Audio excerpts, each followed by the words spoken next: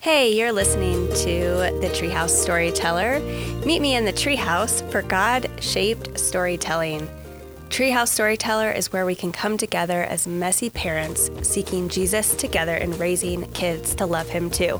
If you aren't scared of addressing cultural issues head on and finding a deeper understanding of the biblical worldview to share with your children, then you've come to the right place. I'm not afraid to be transparent and tell all of the juicy details.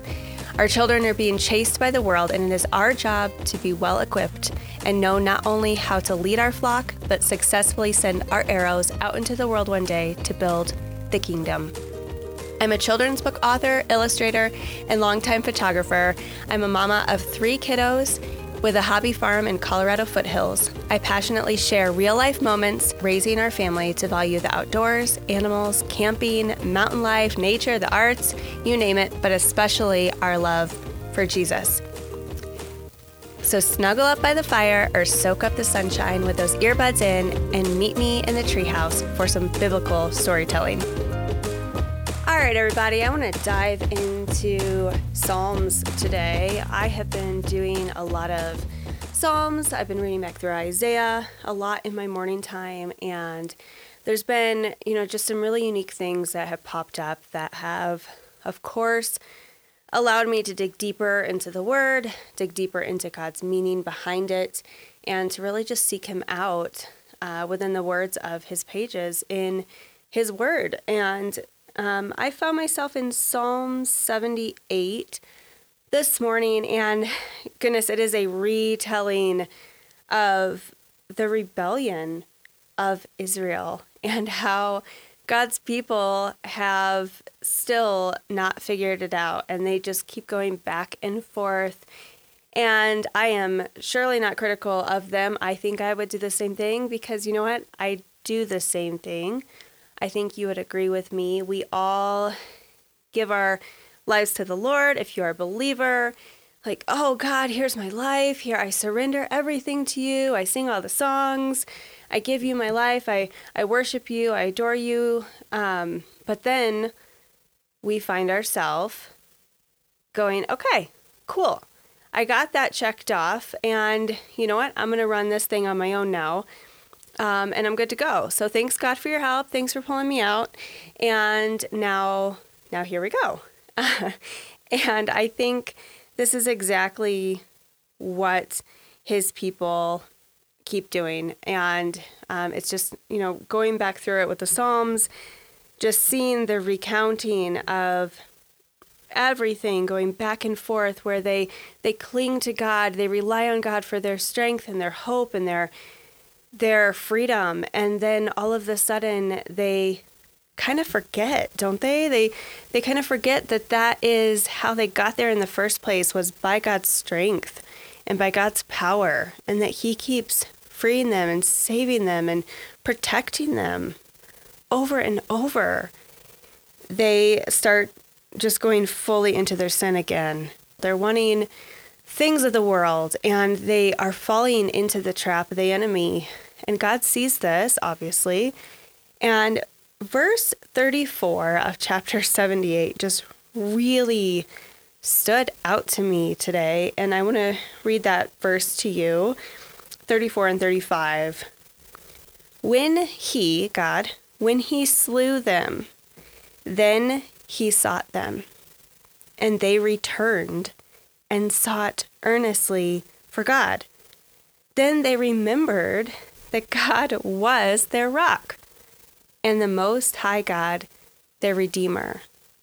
So we see this pivotal moment, and it's snuck in here in between all of this destruction, all of the sin, all of these things going on where they're, tempted and deny him and go their own way. We see this phrase, when he slew them. Now, I don't know about you, but I don't really use the word slew so much so that I had to look it up. So, slew, it's spelled S-L-E-W, pronounced slew. It's an intransitive verb for you classical conversations. mamas out there or just my fellow wordies that like a good definition, I know I appreciate it when I'm struggling to piece something together. So, slew, it is a verb, to turn. To turn something on an axis. Rotate, to turn sharply. Veer, to turn about an axis. Now, naturally, I immediately think when I hear the word axis or turning of the axis or rotating, we think about planets, we think about Earth, we think about, at least I think about, knowing God as our creator.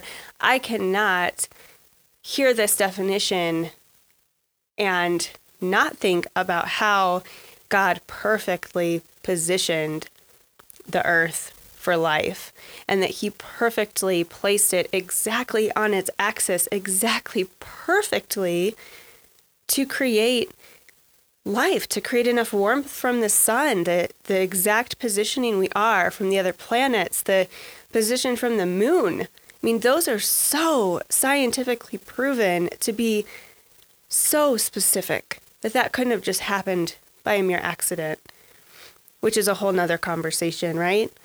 But how he positioned our axis on Earth in a very specific, significant manner. Now, piecing that back into this verse, when he slew them, so he slew, he rotated, he turned the rebellious people very specifically with purpose. He slew them. And what happened when he turned them? What happened when he rotated them? What happened when he turned them sharply or he veered them? They sought him.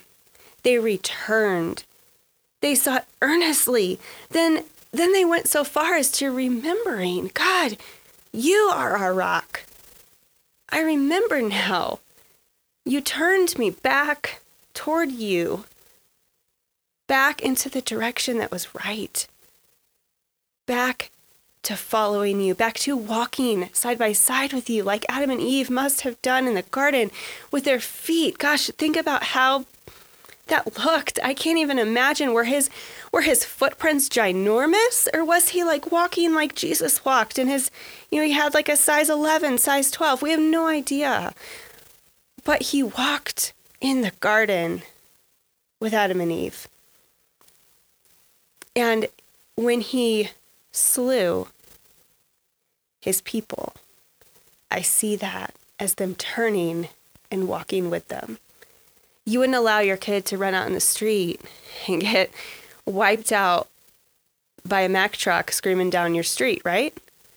You would grab their hand. If you saw this happening, if you saw them going toward destruction, if you saw them going toward death, danger, the enemy, if you see them rushing into a direction that is not in nearness to God, what do? Do you just go, well, it's their choice. They're going to make their own decisions. Maybe some of you do that. But gosh, for me, and I know if it was a Mack truck, you'd run, you would veer, you would rotate them on their tiny little axis, and you would bring them near to you, near to safety, out of the dangerous situation. Now we have our children going into these spiritual situations like this all the time. Our culture is screaming after your children. Our culture is speaking lies to your children. And I don't know if you see it. The Israelites didn't always see it. But there are lies being spoken softly, quietly, subtly. The enemy wants our children. The enemy wants to destroy our families, because that is where the power comes from. Families were made by God. They're a holy union before God. They're a testimony to his power. And the enemy and this world that is following the enemy is trying to grab a hold of your precious child and take them down the path to destruction, down the path that it is so far from biblical truth. It's not even funny. And he is trying to grab a hold, drag them far. And it is your responsibility as their parent, whether they're tiny or whether they're grown, that you can partner with the Lord and pray this slewing, if that is a form of the word, I haven't learned yet, but you can pray that God, in his miraculous nature, can slew your children. And maybe he can use your hand, your physical hand. Maybe he can use your words. Maybe he can use your actions to slew them back to him, back to his calling on their lives, back to life with Jesus. So I just pray this over our children. I see this as, a picture of God, as he's veering, as he is re-angling and turning, rotating, as the definition says, that I see it as, I'm a photographer, I'm an artist. So it is like God is giving them a gift of a fresh perspective. And when I'm in a photo shoot, I have my camera here, and maybe I'm taking several shots in one angle and just not loving it. And I can step back, or I can step to the right, or I can step to the left, or I can zoom in or zoom out or step closer. Maybe I get on a chair and get from a higher perspective. Maybe I'm on the floor. I literally will do whatever it takes to get an awesome angle, an awesome shot.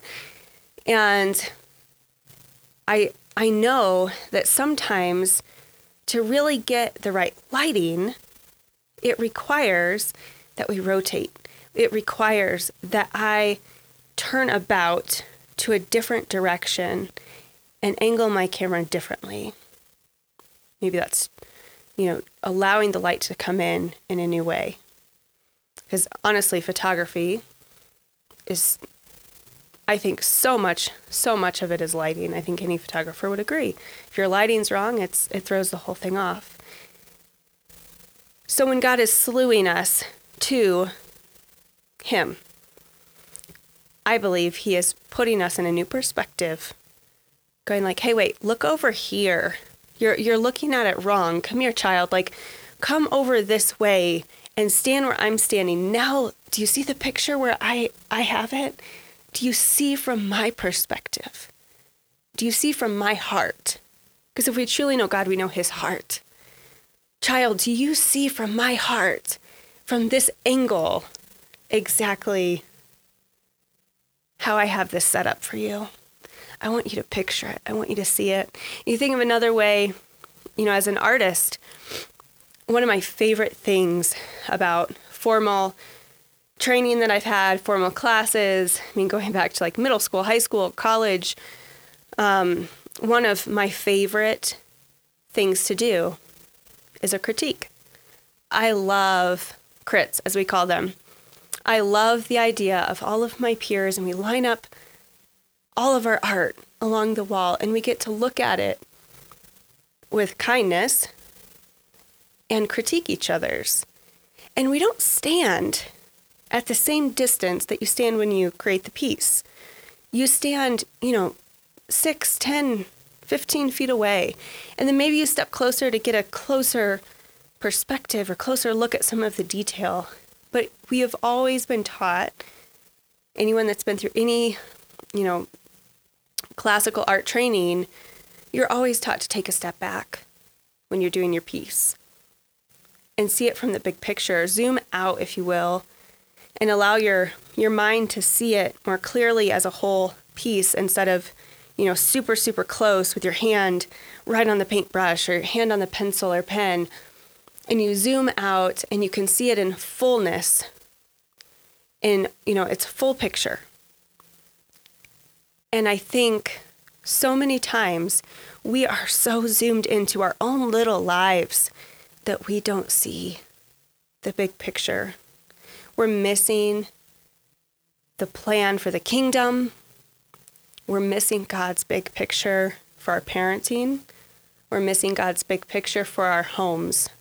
We're missing God's big picture for our culture, for our country, for his people. We are his people.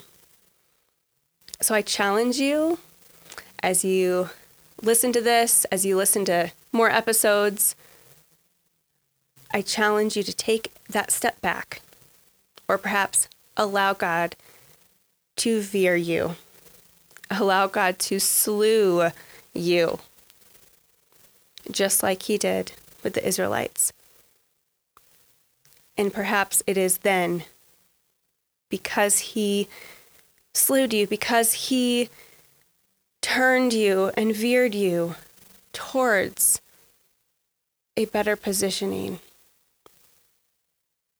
that you will now seek God, that you'll return to him, that you will allow your parenting, your marriage, your career, your daily tasks, whatever that looks like in your life, whether it's folding laundry or being a surgeon, but that you can do those things with the perspective and the proper angle that you're doing it for the kingdom.